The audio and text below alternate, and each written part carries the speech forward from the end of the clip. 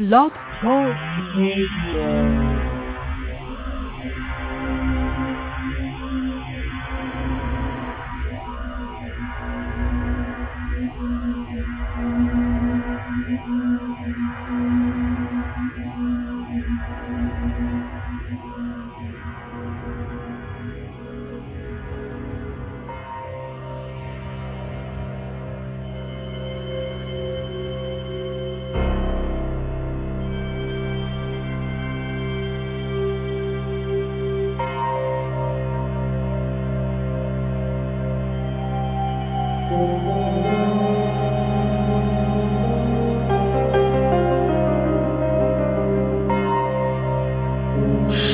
Good evening, ladies and gentlemen. Welcome to episode 3 of the rebooted, re-deluxe, re-everything Retro Renaissance podcast with me, your host, Chris Shanks, with my partner in crime, the man with the plan. We're trying to have a conversation here. Just come back to YouTube. Brahillia, Tom, how you doing, buddy? Hola, yeah, I'm good. How are you? Yeah, very well, thank you, buddy. Apologies to our regular listeners, all three of them, for our late entrance tonight. We've put it back. Those three guys are going to be so pissed. Yeah, we put it back because I went out to pick up a PSP, which is all fun and exciting, and I'm forgoing the pleasure of playing on it to talk to you, wonderful people. And also with us tonight, he's currently eating, I think, is Aydan, who's AFK at the moment as he munches his way through a veritable Sunday night takeaway feast. So, how have you been, Tom? What have you been up to? What have you been playing in the past week? Do tell. Pretty damn good. Yeah, I haven't been up to too much. I just put out a couple videos back on the YouTubes. I did a video on the Power Glove, which was shite, and a video on Virtual Hide Light for the Sega Saturn, which wasn't as shite. I love that Hide Light, man. That was awesome. I thought it was really well put together, yeah. Did you like that? Yep, absolutely. Awesome. I did get a retweet from Linkara today, from that guy with the glasses for that video, so that was cool. Oh, really? What? Yeah, man. The Angry Video Game Nerd? No, the other one. That guy with the glasses is a dude on there, Linkara, does like comic books and stuff like that. But yeah, he's a cool dude. But other than that, I did play Broken Sword Director's Cut today on my iPad, and which is fucking awesome. Really enjoyed that. Other than that, not too much. Awesome. And yeah. So what have you been playing? Me? Yes. Broken Sword on my iPad. Other than that, what else have I been playing? I was playing some Final Fantasy Tactics the other day on PSP, strangely enough. Oh my giddy aunt, I've just looked up how many games there are on the PSP, and at present there are 642. Good luck, man. Oh, wow. Is that talking? I'm not putting that one there. Yeah, Tommy. Is that not counting Japanese? No, that's EU releases only. Fast about.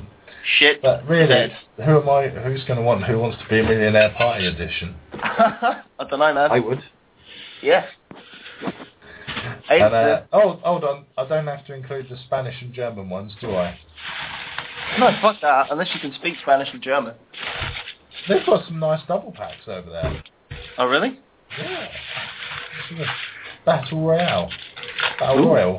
What's that? I want to know about Battle Royale on the Sony PSP. If any of you have played it, it was only released in India. Let me know. Well, some kind of swarmy game. Who knows? I need a PSP specialist. We do. Well, Mel Jesus Rocks. He always has good PSP reviews. He always has good things to get on the PSP. Name drop. Name drop. So yeah, I'm probably gonna be checking out some of his PSP hidden gem videos to see what I can get. God damn it! Fucking game putting on pre-owned stickers on shit. Oh, I hate that. Why do I need to know it's pre-owned $29.99, you piece of shit? I only paid £3 for it. Anyway, Medal of Honor Heroes, in case you're wondering. So, Aydan, are you there? You're just making strange noises in the background? I'm sort of here. I can talk in between chomping, so, yeah. Good stuff. How have you been? You were on last week. How are you? And what are you jumping on? I'm not too bad. I'm just shattered still because I haven't stopped all weekend. Me and Mark went game hunting yesterday morning and I gigged in the evening, so... What did you find game hunting? I can't let you know because it'll ruin the next episode we're uploading. Do you mean I actually have to watch your videos? Well, or you could just skip straight to the end, I guess. Skip to the end. No, that's a complete lie, of course. I do watch Aydan's videos, and I hope you do too. And if you don't, you can check him out at Aydan Watkins on YouTube. Yep. And in response to Thomas's question, I'm eating chicken fried rice from the Chinese. Nice. Round of applause. Bit of a golf clap there for the 2 gold games I now own on the PSP. Ah. He's a happy PSP owner. I am a happy PSP owner. Do you know, I said ages ago I wanted a PSP, so I'm glad to have one. It's a funky little system. It's charged up. Sorry, how much did I set you back today, Mark? You just picked it up, didn't you, Chris? Yes, I did. It was £39 with 7 games. I assume that's a good price. I think so. Yeah. Yeah, I think it's a fairly decent game. I already had 3 games anyway, so I was kind of looking for one on the outskirts, like trying to get one or whatever. But everything else I've seen is kind of more expensive. You could generally get a bundle for around 30 to 50 quid. So I didn't think I did too bad, but it's in absolutely stonking condition, so I'm chuffed with that. And it was only a 25-minute walk away from my house, so in the same area of Bristol that I live in, so I could go and pick it up tonight. Just made sense, really. Right on. So yeah, that's it basically. So, this week we will be discussing survival horror.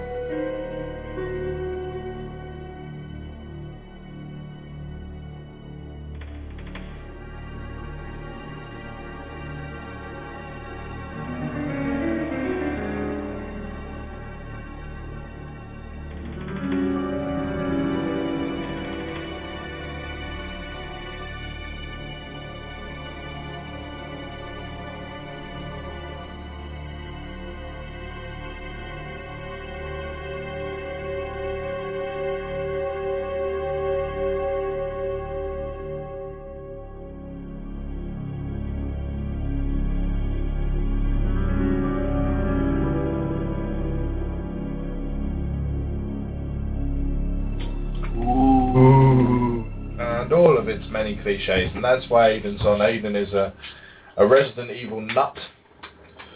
So, yes, Yep. And in fact, that's where survival horror began, or rather, not where it began, but where the term began. Just give you a little bit of a history here, as we do every week when we have these kind of topical things. So, Resident Evil that was released in Japan in 1996. And that's where the term was first coined of survival horror. And it was, of course, Resident Evil influenced via games such as 1989's Sweet Home. Yep. And Haunted House from before that in 1982. May I add to this, Chris, if you don't mind, with me being the local Resident Evil nut? Okay, you go for it, buddy. Just like, obviously, Christ, I'm trying to think now. Resident Evil was created by Capcom, which was also the creator of Sweet Home, and they were both created by, I believe it was Shinji Mikami is his name, and he's the guy who directed both games, which is why they share similarities. And just another thing as well, Resident Evil was heavily inspired by Alone in the Dark, which was essentially what was like the sort of first 3D sort of camera angle based horror game, which was on PC first, I believe. Was that Infogrames? Mm-hmm. French developers, aren't they, I believe? Yeah. That's right. Shinji Mikami was, of course, the director of Resident Evil. However, the link between the two was, I believe, the Kiyoshi Kurosawa, which I believe is, and I think he was matched in there with both of them somehow. Although I don't think it was necessarily the same things. They sort of crossed over a lot of stuff. But yes, a sort of psychological horror role-playing game was Sweet Home in 1989, released on the NES. Do check it out if you get a chance to. Random encounter battles, all that kind of stuff. So, Resident Evil, of course, released in 1989, 1996 on the Sony PlayStation, as we can. Later ported for the Sega Saturn and Windows. Yep. And re-released recently for the DS and on Sony PlayStation Network. And there is actually a director's cut, which I had. I have got one. So yes. And there was the remake as well, don't forget, which was released on GameCube and Wii. That's right, the GameCube and Wii remake, of course. Sorry, go on, Chris. That's all right, I was going to go on with the history, but you carry on. Oh no, I was just going to say, like, everything I'm saying is still relative to the game. The irony of Resident Evil Director's Cut is the fact that it's actually not a Director's Cut whatsoever. It's basically the same game that's rehashed a little bit more. The real technical Director's Cut was actually the remake, because many of the things, such as Trevor's letters, who was the architect for the mansion, for example, was actually planned to be in the original game, as well as items like the fuel containers with burning bodies and that. So the Director's Cut is such a cop-out on the PlayStation. If you paid extra for the Director's Cut like I did, you've been gypped, is what he's saying, basically, ladies and gentlemen. So, carrying on there.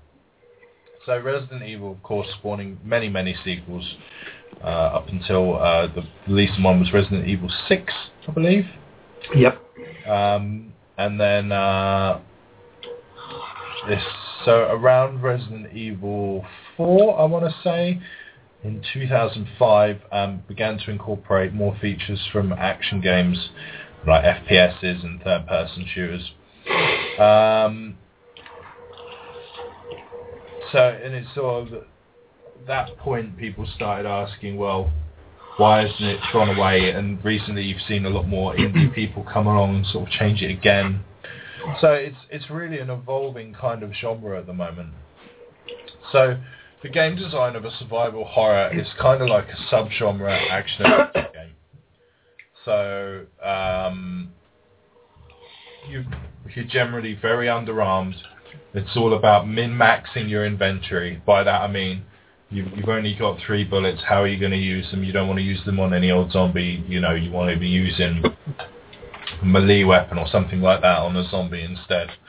So it's all about survival and how best you're going to get through a situation. And often there's a lot of non-combat challenges as well, like solving puzzles at certain locations and collecting and managing your inventory. There'll be areas which are off limits until you gain certain items, and sometimes there'll be alternative routes and stuff, and sometimes there'll be like mazes, and they're also always dark and claustrophobic. Do you know what I mean? So they make use of like really bad shadows and stuff like that. But then there's also games which make use of these huge open-ended environments as well. So, but more often than not, you'll find yourself stuck in a room, perhaps with a time limit or not, where you've got to get out before an outbreak or you get gassed or something like that. So lots of like the early releases of it with the enemies, like you would always it would take a while for you to see an enemy. We'd sort of see one brush past, but you'd only see the shadow or something like that. And so you'd have camera angles, like in the old horror films, where they'd be lurking in areas that are concealed from your view just. Or perhaps off-screen sound or warning cues or something like that. Do you know what I mean? Like really classic kind of horror. If you think of Paranormal Activity and all the cues that the guys in that are given, that's how I imagine a survival horror to be, but with a shotgun. So there's normally, like say in Paranormal Activity, that's one thing of course, but there's normally a variety of monsters and unique behaviour patterns. So it's say you walk through a door, suddenly And there's another door to your right. If you haven't cleared that room first, the monster that was in there might come out and jump out at you from behind and grab hold of you, and you can't then do a quick time event, yada yada yada. You alright there, Aydan? Yeah, just listening in, mate. You know, just waiting for you to settle on the next topic so I can start ranting and lecturing you all about survival horror. Right. We'll start with the origins. So the early games were cases based on works by H.P. Lovecraft, who was the guy who, in turn, also gave a lot of inspiration to Stephen King. Stephen King, famous for It, The Shawshank Redemption, various horrors. And H.P. Lovecraft, his most famous series was the Cthulhu series, which is at its heart a psychological horror about this ancient god that lives either deep in the sea or way on a weird kind of coastline where there's cultists who revere him and stuff, and so whenever somebody goes to investigate, the head gets fucked with and stuff like this. So with Japanese sort of psychological horror, it's more kind of that sort of style, but with the Western world, we tend to have more action-orientated stuff. Jump scares and that kind of thing. Yeah, so lots of action, lots of blood and guts. So whereas you can think of Japan as alien, perhaps you would think of the Western world as aliens, as an example. Very good one. So there's a lot of various different games along the way. I think we've already touched on Alone in the Dark, and obviously Resident Evil's there. Really, the golden age, I suppose, started with Resident Evil in 1996. And from there you had things like Silent Hill, Clock Tower. Do you remember Clock Tower? Yeah. That's very obscure. Not very mainstream as the others, but it is quite a cult following. And then Corpse Party, which is an indie game, and the first sort of major indie game really for psychological horror.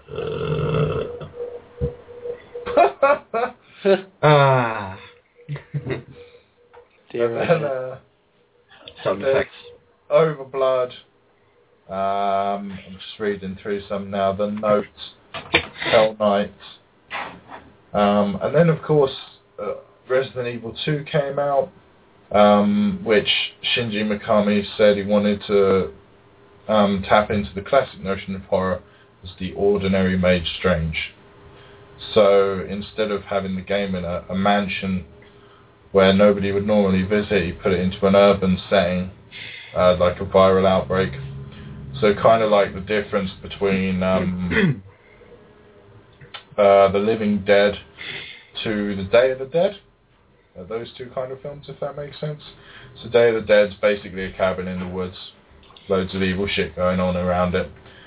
Living Dead, Living Dead was that, or Night of the Dead. Was it Night of the Dead? Night of the Dead's the one with the cabin that was recently redone, wasn't it? Night of the Living Dead, you mean, is it? Night of the Living Dead, yeah, with Bruce Campbell was in the original. And then no, that's Evil Dead. The Evil Dead, sorry, that's what I meant. And then Day of the Dead's like the George Romero classic. There's loads of fucking zombies everywhere. Or 28 Days Later, I suppose, is another one.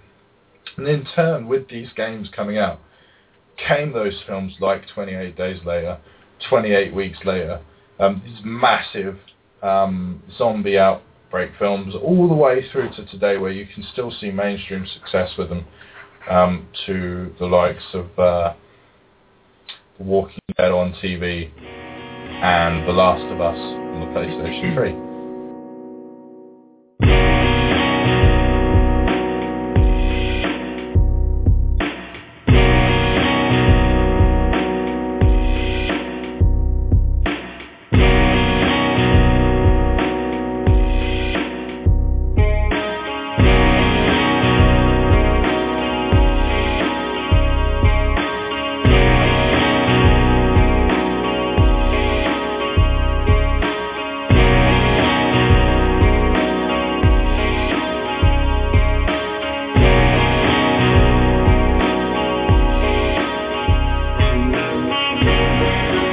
So that's a sort of a rough history of it. I mean, there are loads of games today out there, like, they're a bit different to that as well, like, if you look at DayZ, which is an online survival against zombies, not as much survival horror, but then you've got stuff like Left 4 Dead 2, where it's survival horror with massive co-op, where it's more or less turned into just an FPS fest. So yeah, and then you have the indie games like Slender, Amnesia, Deadly Premonition, and then there was one I played recently where, and I can't for the life of me think of what it was. You're in an office, and you're working late, and the woman, there's like a whole story revolves around, and you've got to try and get out of the office before this deadly widow comes to get you as a ghost. So yeah, very much focused on the survival aspect. The lights fucking turn off and on, and you get notes come up, and you go back to your computer. There's a note on your screen saying, I can see you, and stuff like this. So very traditional.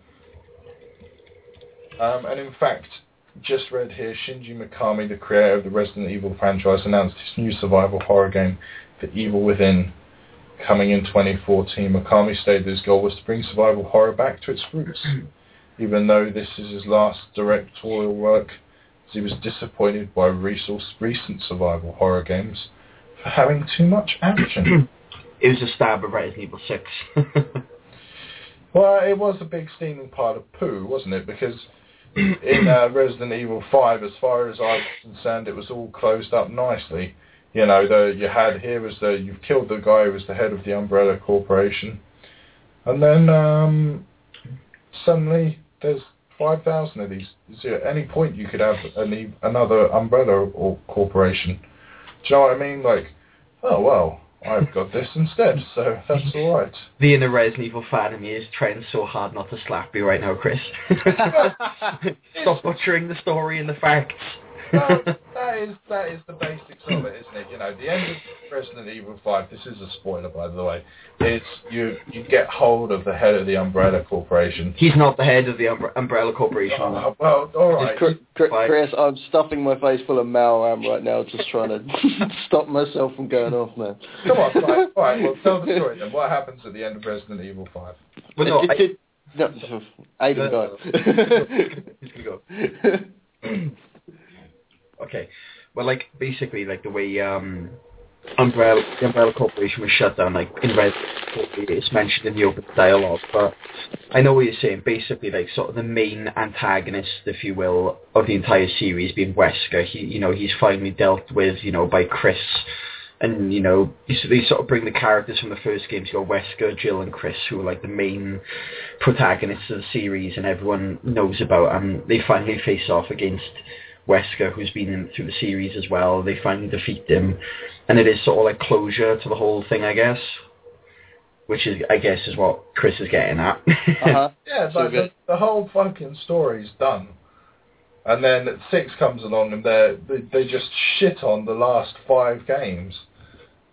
Do you not think, to a certain extent? I would argue that 5 shat all over the other games as well, but, this is a huge debate that can go on, really, but, I mean, I know 4 was a drastic change to the previous series, but there's still examples where it's very atmospheric and horror-like. Like, I remember when you're running up towards the church and it's raining and it's really dark and creepy and, still had some atmosphere, but 5 and 6, just forget it. Well, do you think that the series has gone too far now, Aydan?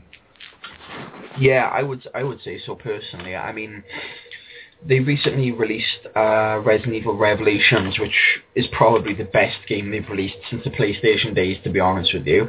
Yeah, it's fantastic. That's on the 3DS, isn't it? It's on everything. It's on PS3, Xbox 360, PC, 3DS, Wii U, everything, literally. But it's a good game, though. I highly recommend it. Anyone who's a fan of old school Resident Evil, or even enjoys the more action-oriented ones, should try it out, because it's a perfect blend of them both. But back to what you're saying, though, I definitely agree. I think the series has sort of it's gone too far. I mean, for me, understand me when I say sort of being realistic. I mean, don't get me wrong, zombies and viruses and monsters and shit. I get that, but there's a certain suspension of belief where you can think, oh, right, maybe there could be a virus that can, reanimate the dead. I mean, there already is in nature. There are things like that, not to the same scale we have in video games and movies, but like rabies and all that. It turns people crazy and that kind of shit. But the way Resident Evil's gone now, where you have like these 40-foot giant monsters that just come around and smash things up, and just some of the crazy shit you see now is just, you're like, how is this possible? Yeah, it's total crap. Yeah, it's just. I think they've just gone big to sort of appeal to like different crowds, and it's backfired on them. I absolutely love like the story of the first game, the way it's told through the notes that you find through the mansion. Exactly, spot on. It's absolutely fantastic. Like the way it's explained, like it's plausible enough that you go along with it. Again, like you're thinking like the corporation is trying to mass produce bioweapons and stuff. Don't get me. I mean, it's of course it's ridiculous, but think about playing Resident Evil 1, 2, 3 and your suspension of belief playing them compared to playing like 5 and 6 and even 4, and you're just like, what? I think in 2 and 3 definitely. I mean, you don't know like how high the stakes are in the first game. Even when you finish it, you don't know how high the stakes are. By the time you get to 2, when it's broken out into the city, that's when it kind of gets to like you sort of start to realise just how big Umbrella is as like a shadow corporation, as well as this sort of like a pharmaceutical company? Or? Yeah. But then, exactly, it's spot on, but no, in like 4, 5 and 6, it's like every single person and their brother and sister and their auntie and has the virus and is making monsters, and it's just like, oh, come on, guys. Did you check out Damnation, the newest Capcom movie? Resident Evil, the CGI one, you mean? Yeah. Yeah, I did. I think it's the one where Leon looks like how he does in Resident Evil 6, the leather jacket, if I'm correct. Yeah. Yeah, it was okay. I didn't dislike it, but it wasn't great either. No. Still better than Paul Anderson's job, that's all I'm saying. Yeah. Anything's better. Though I will admit, I'll swallow my pride here. It is a guilty pleasure, and I do enjoy seeing him in the cinema. Yeah, it's true. So, was Resident Evil, was that your first one as well, Tom? First what? Survival horror. It would have been the first one I played as a kid, but I'm more of a Silent Hill dude. So I didn't actually start getting into Resident Evil until a few years back, when I absolutely aped shit on it and just basically went and bought every single game, even the Outbreak ones, which... But yeah, I'd say the first time I ever played a survival horror game probably was Resident Evil, but the first time I played a horror game would have been well before that. Depends what you class as a horror game, because I class like Alien Breed on the Amiga as technically a survival horror game, because you're up against the hard time limit, you've got limited keys, limited ammo to make your way around. Like the mechanics of a survival horror game were there, and I think they were there in kind of earlier examples as well.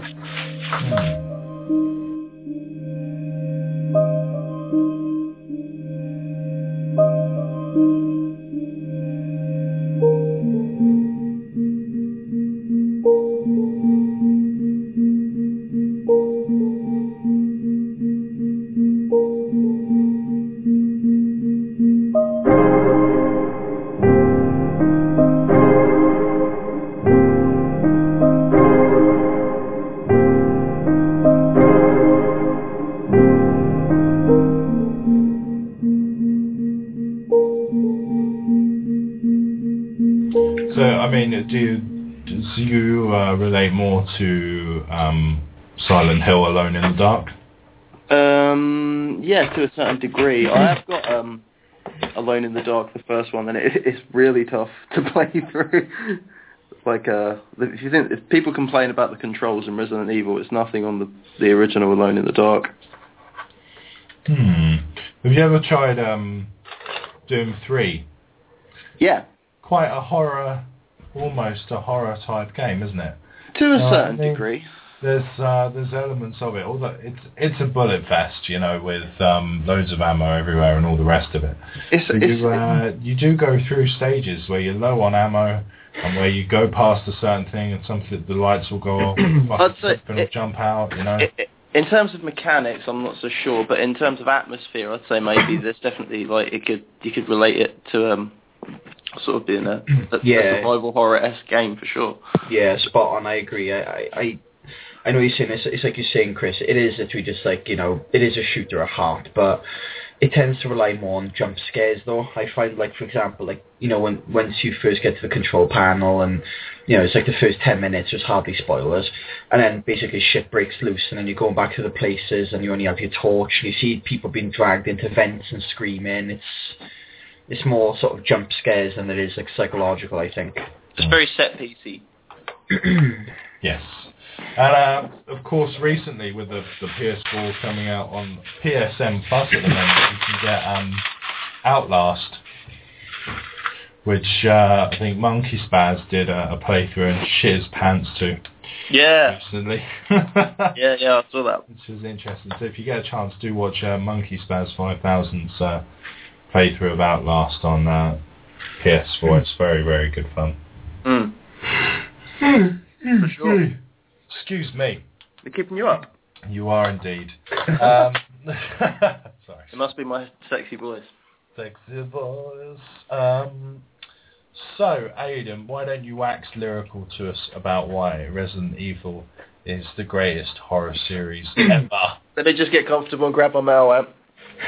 Well, I wouldn't say it's the greatest. It's because, when people throw these terms around, I think it's very subjective. Say, for Tom, he probably thinks Silent Hill is better, and I can understand why. But it's about what you personally prefer, isn't it? But I think for me, Resident Evil is just the perfect blend of horror, storytelling, action, and I'm only talking about the first few games, though. So I'm talking Resident Evil 1, 2, 3, Code Veronica. But as he's already mentioned, I just love the way that, say, for example, you'd find out how the story progresses through notes. You dropped in the middle of the mansion or the or the police station, you're running about, you don't know what the hell's happened, what's going on, you're finding notes and memos left by, old researchers explaining what's happened, and it just slowly unfolds the stories and the plot twists, and I don't know, it's just awesome. It feels good to play as well. I think one of the best examples of gameplay and what feels satisfying is when you get a shotgun in Resident Evil 2, let the zombie come up close to you, pull the trigger, and you just watch their body literally just explode, and it's just so satisfying. The weapons feel like they actually have weight to them, which is something. I don't know. Sorry, go on. I don't know if I'm. Sorry, I was just going to say, I don't know if I'm broken inside either, but one thing I really do love about the earlier Resident Evil games, at least, is just the kind of management of limited resources. Yeah, and that as well, exactly. And it's interesting to have puzzles based in real world locations as well, I guess. And they're not exactly anything too spectacular, but I just love it. Just seemed to have a perfect blend of story, action, puzzle solving. I mean, there's not much more I can say that most people all over the world who've played the series already know. I mean, just let's face it, it's one of the biggest game franchises of all time. Yeah. Most definitely. So, just while we're on the topic of Resident Evil, have any of you guys played Dino Crisis? The first two I'm referring to, of course. Yes. Yeah, played through both on PS1. It's a recent thing for me, survival horror. It's not a big thing for me, I've got to be honest. I picked up Dino Crisis 1 and 2 and played through them. Really enjoyed them, actually. And then I picked up Resident Evil Director's Cut, and that's it. So far, that's all I've played through. I've got one of the Alone in the Dark games, and I've got the Saw game on the Xbox 360, borrowed from a friend to play through. But that's it. That's all I've done. Oh, I've played a couple of the smaller indie games, but nothing major. You know. Yeah, some of those have been really good lately. Yeah, the Slender Man and stuff like that. You know, and I've played. I'm playing through The Last of Us at the moment. Yeah, that's a brilliant game.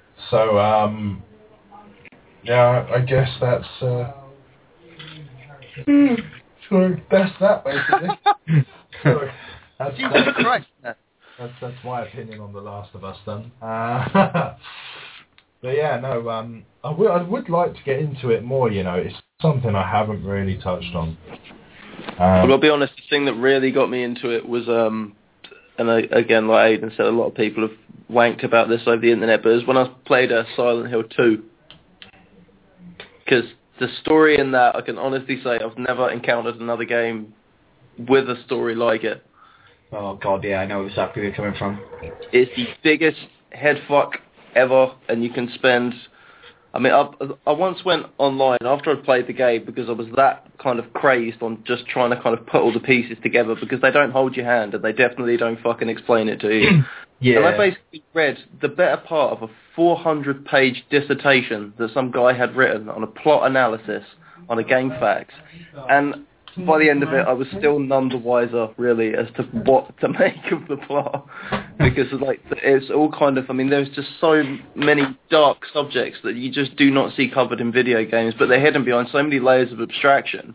And, you know, it's just kind of left up to you to sort of put it together in your own mind. And the amount of different opinions people have based on seeing the exact same thing and playing the exact same game is staggering. Like, whether you like the protagonist by the end or whether you fucking hate him by the end of it. I won't spoil the game, but I mean, it's just, I can guarantee you won't play... the one where you have the two fucking legs stapled together, innit?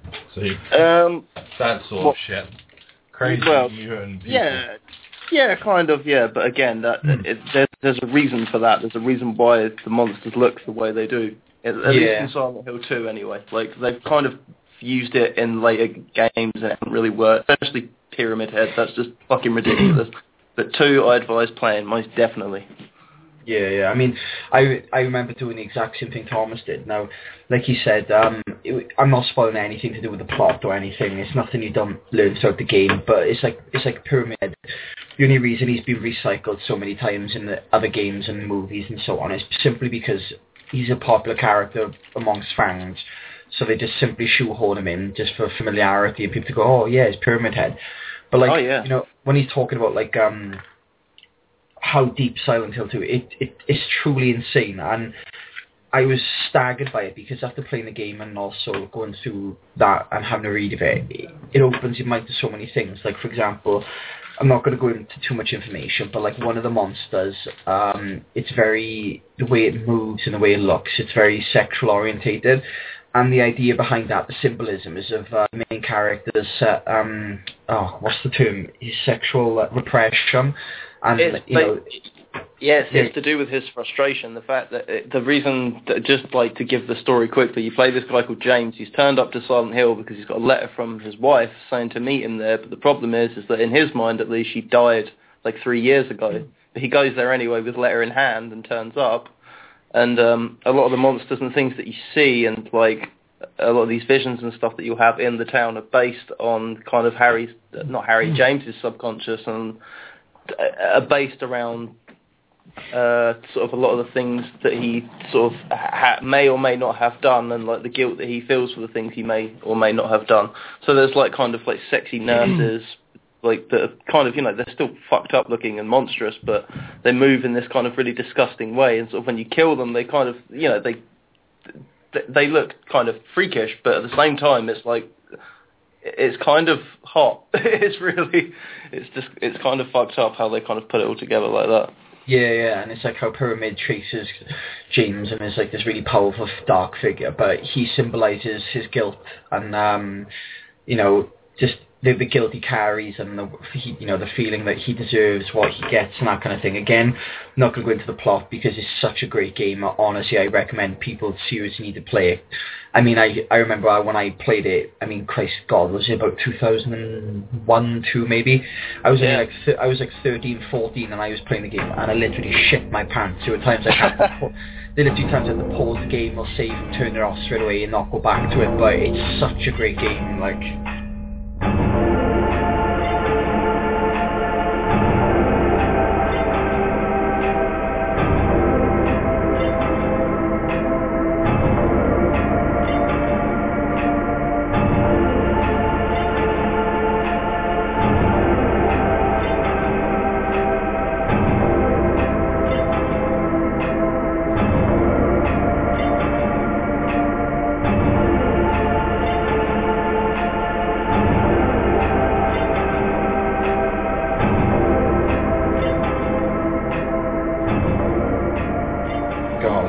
I can't praise it enough. So Pyramid Head is like the antagonist, right? Essentially.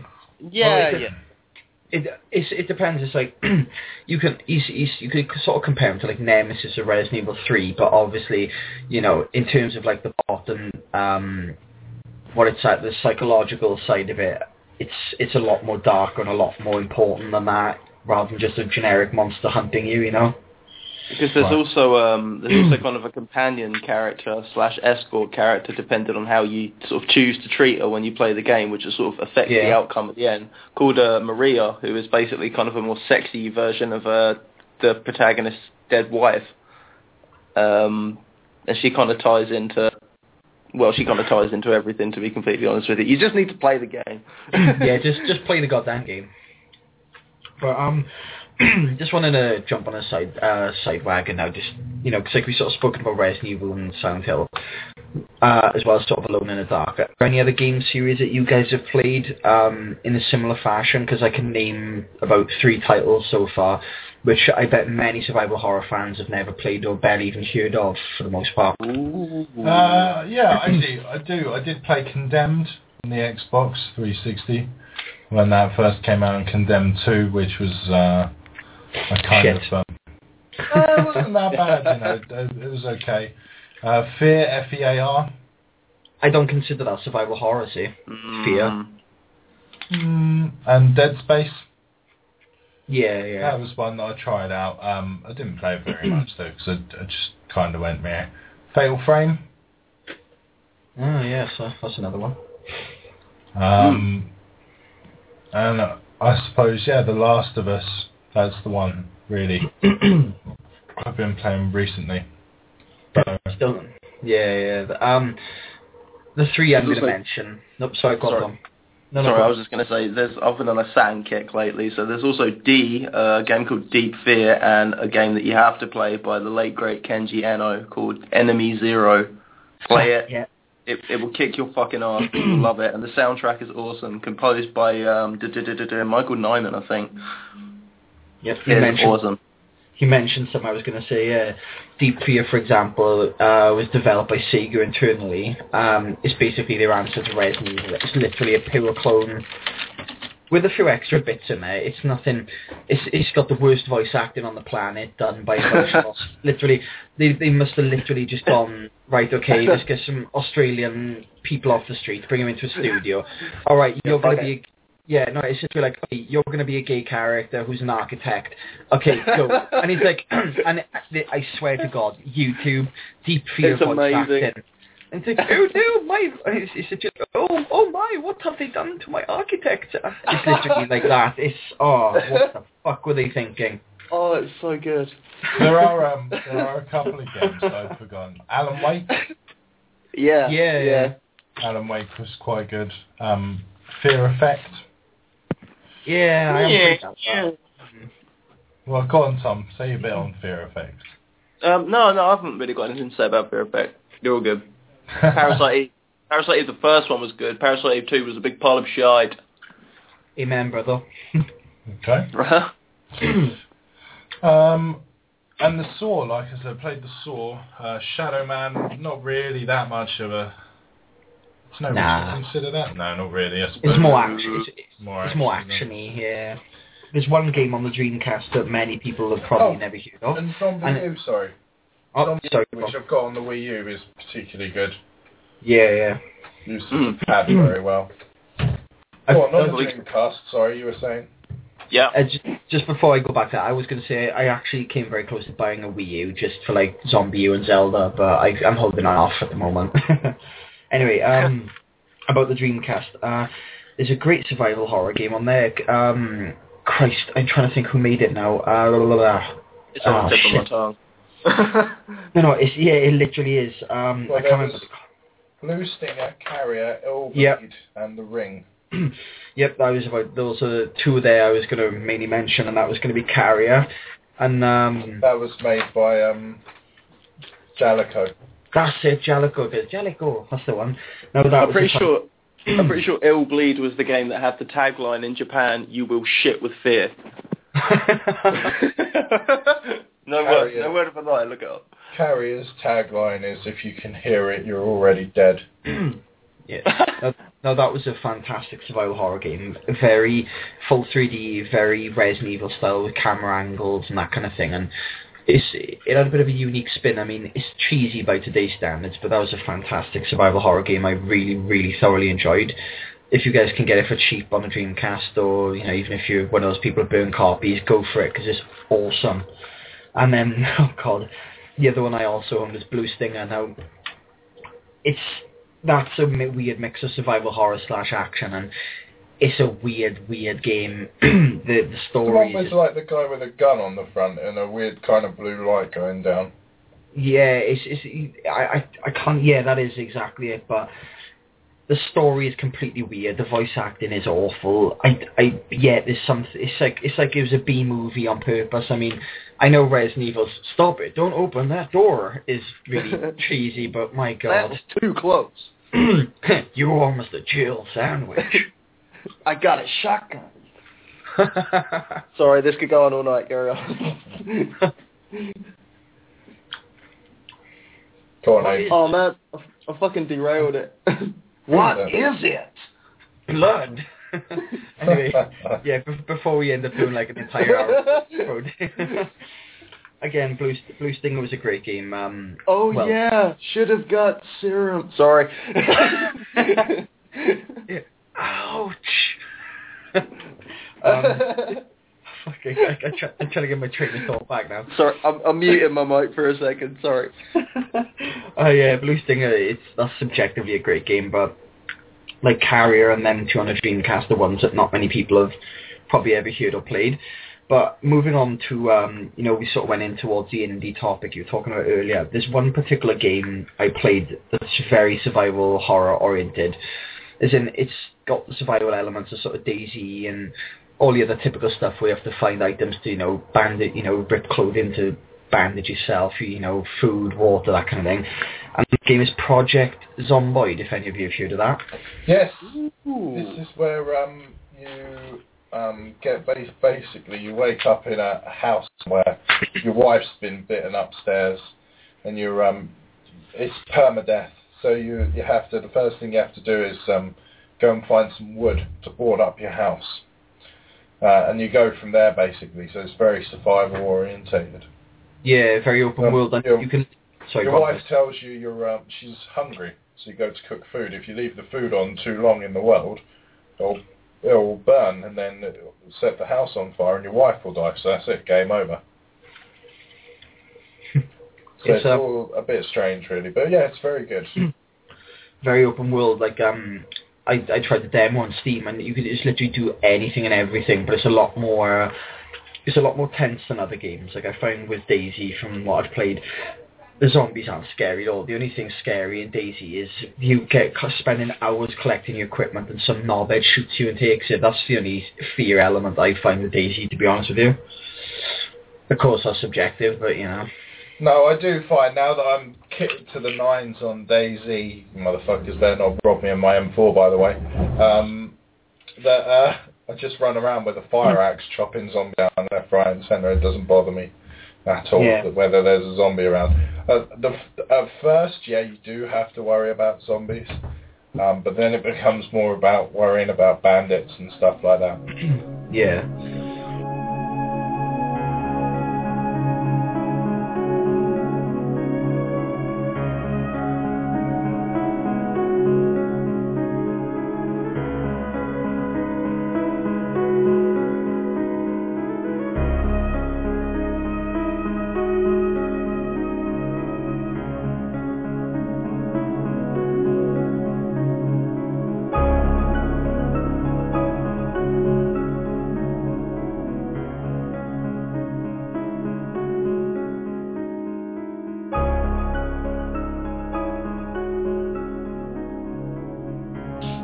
Does anybody know there was a survival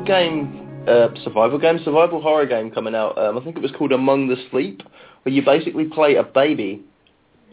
You're a baby, or a toddler, and that's it. All you can do is crawl, maybe kind of vaguely climb up stuff and hide, and that's it. And it's an empty house. There's a trailer for it. It's worth checking out. It's pretty scary looking from what I remember seeing of the trailer, but I don't really know what happened to it. So this is due to come out in spring this year.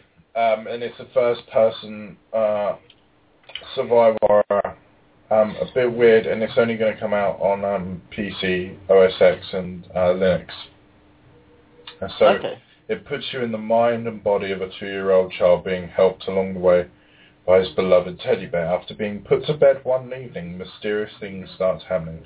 Being played in first person, the game immerses players in a child's limitless imagination. In the borderland between dream and reality, surreal creatures and diverse environments will present the player with both physical and mental portals that challenge the player's creativity. So development began in 2011 and attracted €28,000 on May 27th and €25,000 on May 28th in funding. So around €50,000, and then the National Film Institute actually gave them an extra €50,000, and then another €100,000. So they've had €200,000 to make this game, and they also started a Kickstarter campaign which raised $248,000. So they've had a good few $100,000, and if they're achieved, if all the funding goals are achieved, they will actually add support for the Oculus Rift. So that's an interesting thing, actually. The Oculus Rift, like, go with survival horror. You know, you would literally shit your pants, would you not? If you do it like that. I'm down for that. One example I would say, which that game sounds similar to, and reminds me of, is Amnesia: The Dark Descent, which is a game we haven't spoken about. Now that is a game I had. Oh my god, many times I had to like pause and like get pictures of kittens up on my screen. And I know that sounds like PewDiePie, but I swear to God, I literally have to do stuff like that. It was the most scariest fucking thing I've ever played, because I did it in the dark, you know, lights out, headphones on. Oh, Jesus Christ, what a stupid idiot I was. I tell you what, man, they lost their edge in Machine Pigs, in my opinion, though. Maybe not the most popular opinion, but I didn't think too much of it. As a general rule of thumb these days, I tend to avoid the sequels a lot, because, especially with games like that, because I know they had the Penumbra or whatever it's called series before that, and it was like you had Amnesia, you play it and it was great, and you think, right, and with the sequel coming out and other bits and that coming out so soon, it's just literally like, for me personally, it's too soon to jump in again. And I always have a feeling that when games come out so quickly like that, you know they're cashing in on the success of the previous one. That's what you're worrying about. With game development only kind of going up in costs, like with investors kind of pressurising these people, like as soon as they've got a hit on their hands, just to milk it until it's dead. Assassin's Creed, initially, like, not to start bagging on that because I could go on all night, but when they first brought that out, I honestly thought like they were going to make 3 games and that was it. And that would have been absolutely perfect. That was the original. They've just butchered it, man. That was, like you saying, that was their original plan. They were saying they was going to make a solid trilogy, and that was it. But then, again, I mean, a similar game that people can bag on, but I respect for leaving it there, at least for now, is Mass Effect, because they made they could have milked that for ages, but they made the solid trilogy, and that was it. I know they're working on, you know, quotation marks here, a fourth installment, if you will. But it's not going to be related to Shepard at all. Shepard's saga and his story contains that it's done. Or her. Or her. Yeah, true. Look, I'm not going to get into this. Yeah, her, him, her, whatever. I always played as a her. Damn skill. Pervert. Lesbian pervert. Yeah, did you always used to go off after the blonde chick? What was her name? The blonde alien? Blue alien. Absolutely. Yeah, Liara. That's the one, Liara Tassoni. That's the one. Yeah. Not the one with the weird ass gas mask. I don't want to be going out with someone from Slipknot. No, not that one. Liara. She's voiced by the chick that does Lightning in all the Final Fantasy 13 games. I officially hate her then. Yep. That's it, you've ruined Mass Effect for me now, thanks. Yeah, it's all good. I've got Final Fantasy 13 2 and is it 13 2? Or it might be 12 2. I don't know. Yeah, 13 2. Since we're on the topic, I know we're on the topic survival horror, but now we're sort of sidetracking here. So the best survival fucking horror game is probably Final Fantasy 13. That game is so fucking scary bad. Biggest. Yeah, I call that an on-rails RPG. Anyway. Jesus Christ, that was terrible. Right. Well, we're actually already coming to an end of our show. We've got about 7.5 minutes, so anything you guys want to chat about, survival horror related? What's everybody's favourite, scariest moment from any survival horror game? Go! Let me think, bear with me.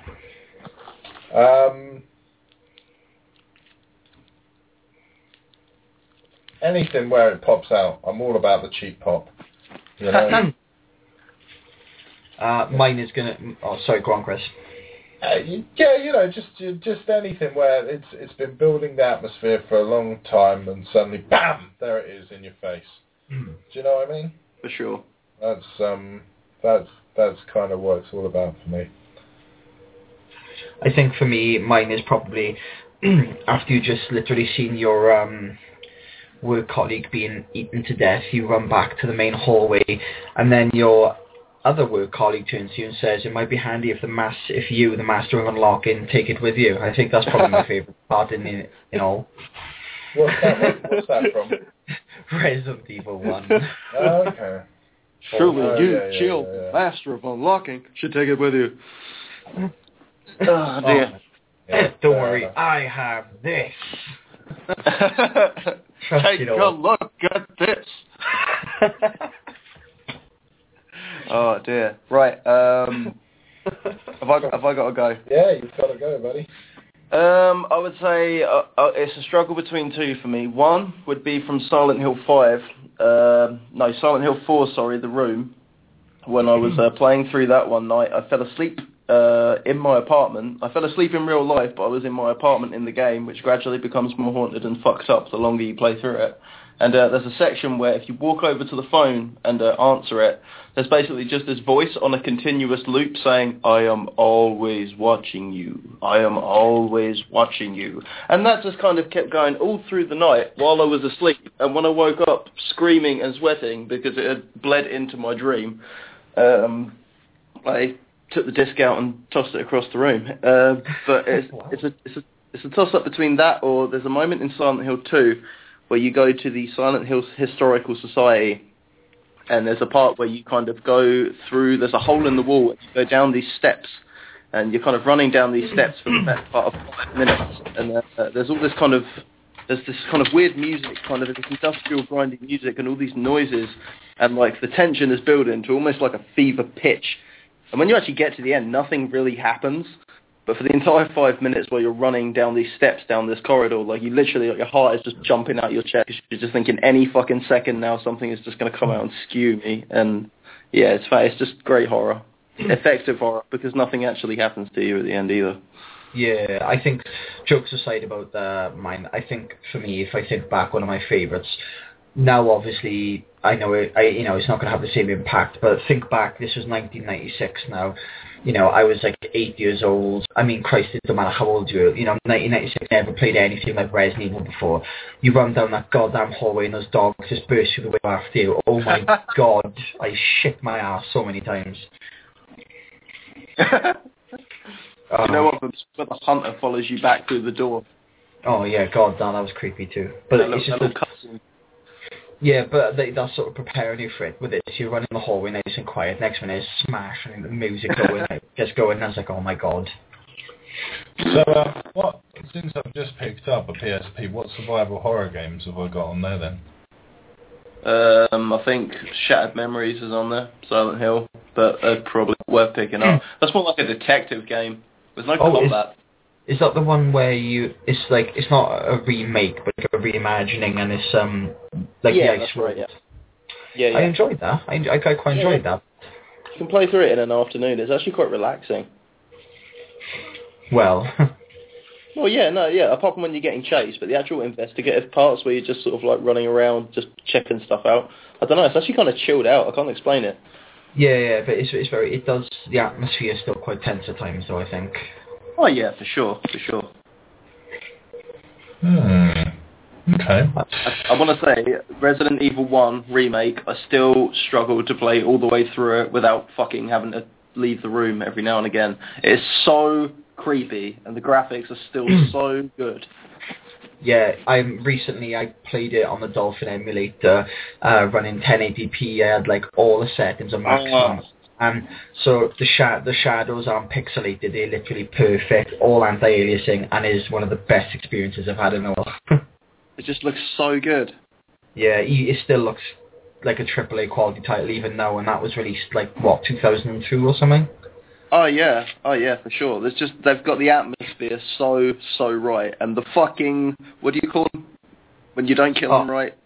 Crimson Heads. Yeah. Oh, fuck that. They still give me nightmares. Just when they spring up, they fucking leave you with blood just pissing out of their faces, and they want to claw out your precious eye juices. Not nice. Not nice. You got to cut off their heads or burn them shits. Remember that. Okay.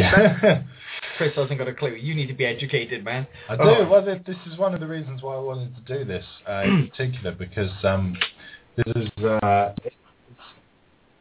genre I've always wanted to get into, so I'm super chuffed to be getting into it actually, slowly but surely. And I think that's about all we have time for.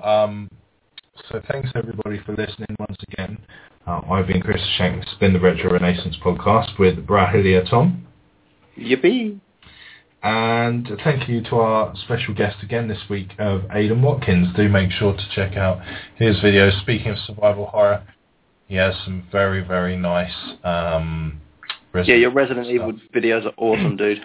Oh yeah, just a quick thing, if anyone, a very quick plug, if any of you are massive Resident Evil 2 fans, do a search of Resident Evil 1.5, that's all I'm saying. Yeah. Okay, so thank you very much guys, and here we go. Bye guys. Whoop.